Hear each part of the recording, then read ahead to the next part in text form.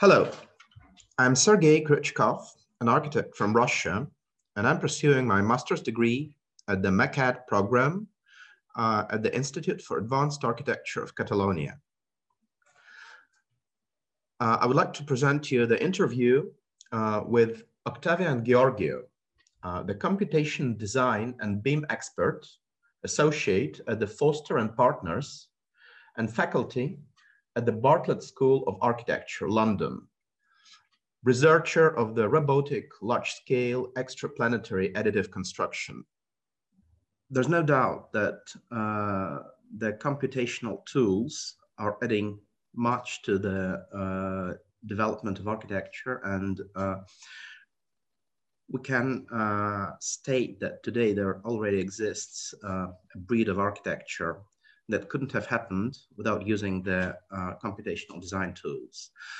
And I would like to stress that we're speaking about the machine computational tools because, in a sense, computation has ever happened in our own brain, but our brain has limitations, and the machine is in a way, an extension of it. Right. So my question to you would be that if we speak specifically about BIM, can we treat it as one of the computational design tool, or is it not a tool for the design, but rather a digital environment for architecture design process to be happening more efficiently? Again, I think it's a great question, and I think it's a bit of both, if I'm honest. So it is definitely an environment because it allows us to put together different tools in one place, right? And I think also demystifying a bit because it's been around for quite a while. It's not a new tool, and not a new environment. Is actually now probably being more broadly adopted by the practice, and also somehow I see a bit of academia exploring it as well, but it is something that the industry has been using for a long time, even before I joined in the industry. And going to your question, and why I say it's a bit of both, because I would say it is an enabler in the sense that you can pull together information from various specialists. And I mean, not only architects, I mean engineers, cost consultants, and other people who can use the same information to do a bit more than they would have done by themselves, right? So it enables a collaborative process. And also a bit, I would say it's a design tool in itself, because you start to think in a certain, in a way, not a different way, but you certainly think about what it can do and how you can leverage that for your design, right? So for me, one of the things that I found was that it provides more time to explore design, right? So in that sense, I call it a design tool because it gives you a bit more time to explore ideas. And I think that's the key, because all of a sudden, time that you would have spent doing something like drawing or I guess communicating your design is reduced. So in that sense, it becomes a design tool, right? Because I can try different ideas a bit faster and use the tool itself to do some part of my work that I would have had to do myself, right? So that's why I would say it's a bit of both. It's not a conclusive answer. And I guess it varies depending on who you ask, because there are also two types of people using it. And it's unfortunate because somehow in practice now we have different roles. You have the architect, and then you have the BIM managers. And it's a bit sad because I don't see those roles being separated. And I do understand the need to separate them somehow because it streamlines who's responsible for what. But I'm pretty sure we'll head to a future where these two merge, and yeah, it becomes a one role and one environment and one design tool. Hope that sort of gives you a good answer. Yeah, well, thank you. Mentioning time was extremely interesting and unexpected for me because I have not thought about that, but that's really important because you always have a deadline and you're creating your idea within the limited time. So yes, in this respect, the efficiency of the design process definitely becomes a design tool. Thank you for that. You also mentioned that there are different types of people using BIM, and I would suggest that we should be considering more than two. It's not only architects and BIM managers, but it's also other consultants, and what is most important, our clients, because BIM has been created, or at least it has been developed to becoming the common environment for the clients and the consultants. And in this respect, my question would be, don't you think that BIM is not as much a tool for architect to control the design process, but for the client to control the architect? Yeah. I would say it depends on the architect. At the end of the day, I do find that you work for a client, right? Like they lead the project in many ways. It's not only through, let's say, the BIM environment, through reviews. Sometimes you have project managers. So I wouldn't say the relationship has changed. If anything, it made it more transparent. And for sure, I appreciate it because maybe it's also a way of explaining certain things that might be a bit difficult to understand. And definitely in a more visual way, right? So you mentioned other consultants, and some of the more difficult tasks of the architect that are not necessarily that visible is this coordination. So you're sort of leading the orchestra, and there are many players there, right? And I would say the environment enables you to make that process a bit more clear, and also make other people who might not be aware of all the complexities see through what is quite a difficult thing, because construction is not really a simple thing. It seems simple until you start to put together everything that goes into it. And definitely I would say the fact that clients now have access to that helps a lot, because all of a sudden all these issues become very relevant and really, I would say, much easier to solve, right? The focus becomes clear every time, like, oh, all right, we have a bit more stuff to do on this front, or yeah. Now it's a double sword edge, because at the same time, everything takes time. It's a process, right?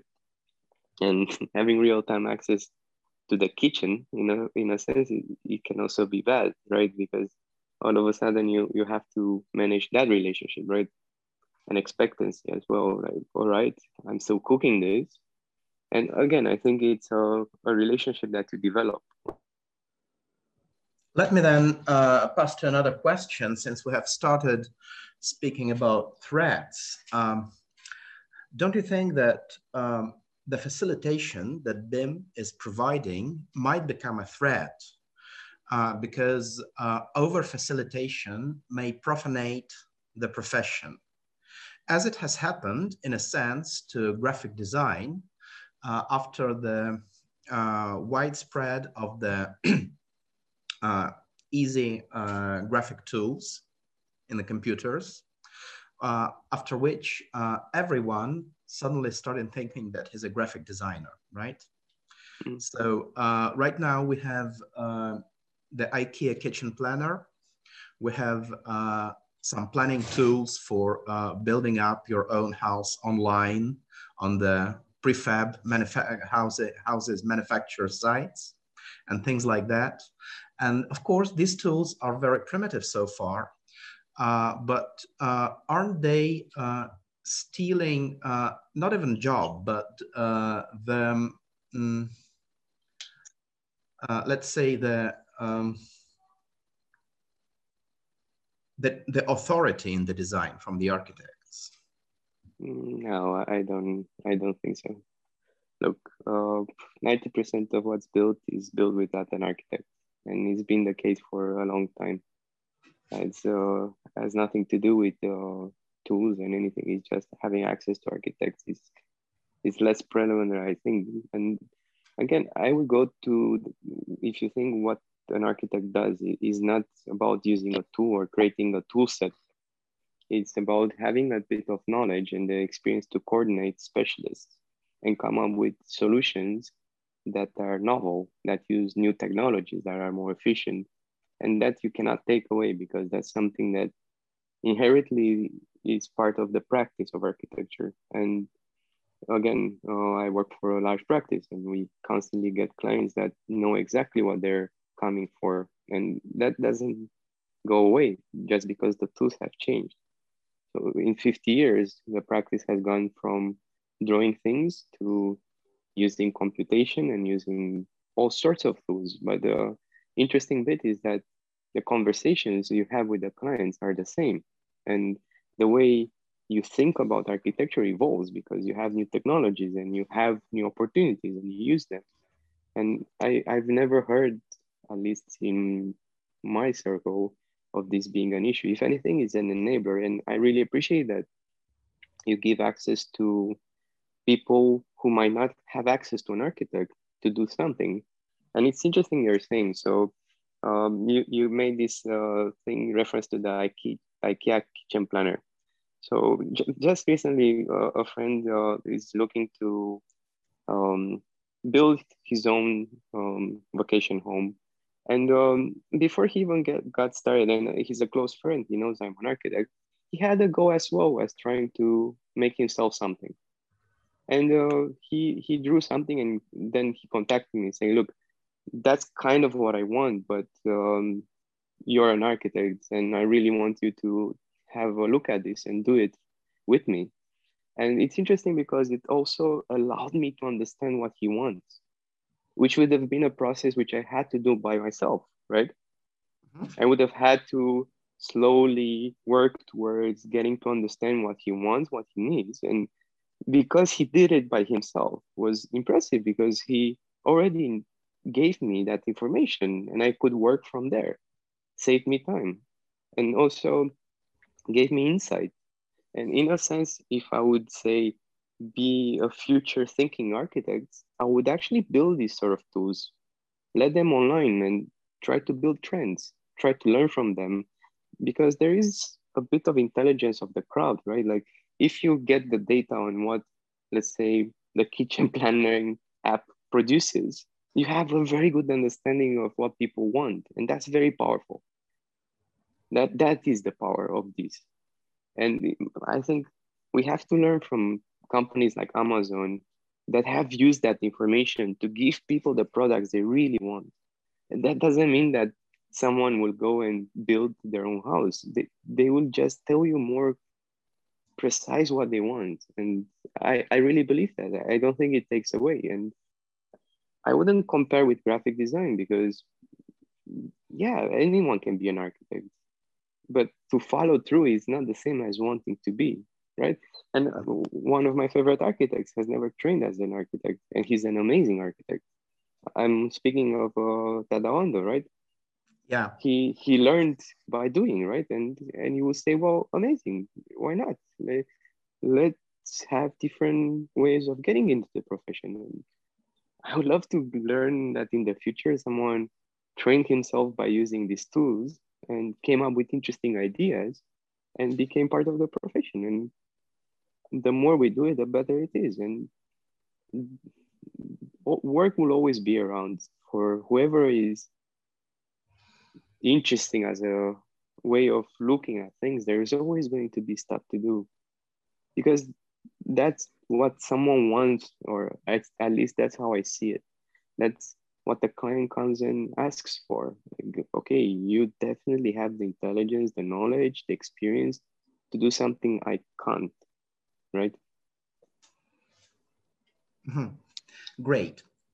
Thank you for this answer, because that's exactly what I was about to provoke you for. And my next question would be, Do you see any potential in BIM for training and education of future generations of architects? And you have partly started answering this question already, but if you could say something more about the role BIM could play as the educational tool. Okay, I think it is like a new type of pen. It's like learning to draw with a new tool. You have to be able to, otherwise you're at a great disadvantage. I appreciate programs like yours that focus on this. If I would look at it in the curriculum of, let's say, a degree of architecture, I would say this is something we should have. I absolutely think it's quite important to have. And like any other tool, it has now its moment where it's sort of in the spotlight because many people are starting to use it, but give it a couple of years and you'll see it slowly fade because it becomes just another way of doing things, right? And it becomes second nature. You don't talk about the types of markers or pens you use. You talk about what you do with them, right? That's what it is, and it's always been. That being said, there are quite a few moments like this where technology changes, and the interesting part is when these changes happen, you do get niche, let's say, practice that leverages this change to make some type of novel projects. But again, those fade too. Like I would always say, don't focus on the technology, focus what you can do with it. And it is interesting, but for me, the architecture is still quite about the same things, just new tools, new toys, which make it exciting because you challenge yourself to do something new with them. Well, those toys are reshaping us once we have started using them, and as we have mentioned in the very beginning, now there already exists architecture which could not have happened without using the computer. So, getting back to this, to what we have started from, do you think that there exists already architecture that has been created in the BIM environment that would have been different if there has not been such an environment? Oh, definitely. Yes. And again, I think maybe some of it comes from the fact the practice is still learning. And sometimes you can see this, right? Because the more complex parts are hard to do, so you shy away from them. And again, I think it's a differentiator. Again, if I give the pen to you, I give it to myself, I give it to 5 more people, you're gonna see talent. Like whoever is better at drawing with this, they're going to shine. And it's always been the case. Nothing changed. It's just the same. Some people are more talented, they're more able, and I would say yes. In a sense, maybe some people who are not that talented or not good, they'll say, well, it's a limit. But no, I would definitely argue that it's not influencing in any way, at least in my experience, at least myself. It's not having any impact of how I think about architecture or how I think about making architecture. If anything, it just allowed me to do certain things faster, more collaborative, and made me also think towards next steps. What could I do with this? Because I have certain tool sets that are interesting for exploring ideas, and it's always a challenge because you never want to repeat yourself. You want to constantly push forward. And yeah, that's what I would say. Not really limiting, and more, if anything, again, emphasizes the same thing, that some people are more talented. Okay, yes, thank you. And my last question is, what's next post-BIM? Well, I can tell you what I'm looking at, but this is not in practice, this is in academia. And you'll not be surprised, but I'm looking at artificial intelligence, machine learning, some very exciting things coming from that. And again, it's exactly the same curve where people get to the buzz where you say you'll do everything, and then you slowly decrease your expectations. And now we've passed that decrease of expectations, and now we're working on the real interesting problems. And a few brave people who are still doing this, evolving the tool sets. And I definitely, I think it's gonna have quite an impact on architecture. And already, at least in our research at the Bartlet, we're using machine learning for all sorts of things that traditionally we would have done yourself, not the machine. Programs. And yeah, I think it's gonna have quite an impact on architecture. So that's what's next for me. The other thing that I really see as next comes down to sustainability, because again, it's a big issue. And again, in practice, at least at Foster and Partners, for us, sustainability has been part of the conversation day one. And we're very excited to see that it's become mainstream. And I think soon a lot of people will realize, as we did, that if you follow the, let's say, standards we have right now, LEED, BREEAM, they're not enough. They're not good enough. And you have to come up with better ways at looking at the construction industry, and you have to really take ownership of the impact you have. And it's an exciting new thing, because let's say this would have been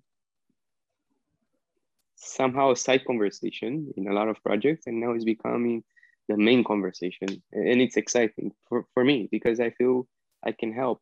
I know I can help. And I know that architects can help. And it's, for me, even more exciting than the tools themselves, because we can contribute to this. We can develop new ways of building things. And that would mean offsite manufacturing, better ways of constructing the buildings, better ways of managing the buildings, better ways of thinking about the whole process, not just building, but the embodied carbon. How much energy you spend to make something, how much energy is needed while the building is running, how much energy you need to tear down a building, and all this cycle. And that for me, it's extremely exciting, because I can see that we can go beyond architecture. We can start to talk about policy. We can start to engage not just within our field and talk with the contractors, the clients. We can actually start to push that conversation to the general public, make everyone aware of this, and even, as I was saying, influence policy. Yeah, exactly. And speaking about the new ways of construction and building management, would you agree that BIM in its current state has been designed for the communication only between people, and it doesn't actually include that much the communication with the fully automated agents, like construction robot or something like that, right? So after all, BIM is a tool for more efficient organization of the team designing, and finally producing the 2D drawings for other people to read and build what we have designed. However, the automated construction, the robotic construction, is something that is coming very soon, probably. And what do you think? How would it change the BIM concept? Well, you're right there. I agree. There is a gap between, let's say, construction and the way we think construction should be, right? Even though we're talking it's coming very soon, there isn't much of that actually. And you can see it in the advanced world, in Europe, in North America. You're starting to have the seeds of this with manufacturing facilities that are focusing on architecture. And that's very valid what you're saying. The information we produce is not necessarily useful for the machines, but it is something that I actually think a partnership between industries will solve. And like anything we are now seeing is an acceleration of this, right? The fact that we're starting to see these sort of places emerge, they're also asking for the type of information that they need. And it's again something that will organically happen once the demand for it is there. It's quite hard to push for something because you have different agents, right? So the tool makers are not the contractors, and the tool users are a bridge between, right? And it will sort of happen when the noise from one of the cams becomes strong enough that the other cam notices. The capacity is there. So again, because even within the tool makers, you have actually different packages that deal with what you're saying. They're not connected yet, but they will be. I don't think it's something that will be a problem because the knowledge is there. It's just connecting the dots. And again, if you're really trying to understand how things work, so if you think of what we make is at the end of the day a geometry, right? So you have geometry engines, and there's a Autodesk geometry engine, there's the Siemens geometry engine, there's the Dassault geometry engine, and then there are some open source ones, right? At the end of the day, if you look at what's behind the hood, you'll see that they are, most of them, very similar, with different parts that specialize in certain very niche things. And it's not an issue. You can easily get the information from one to another quite easily. It is technical, and definitely it's not something you would see an architect do. But as I was saying, once the demand for it happens, the transition will be very fast. Okay. And I mean it. So for example, I was mentioning the geometry engines because each of them drives different things, right? So definitely, like Dassault has traditionally been more towards manufacturing, right? And I can tell you from, again, experience that it's quite easy to move stuff from one to another without an issue. That's extremely interesting, but we really are getting onto a new big topic, and we already are slightly over time. So thank you very much for this talk, for your opinion, and it was really inspiring, and I hope it would be fruitful.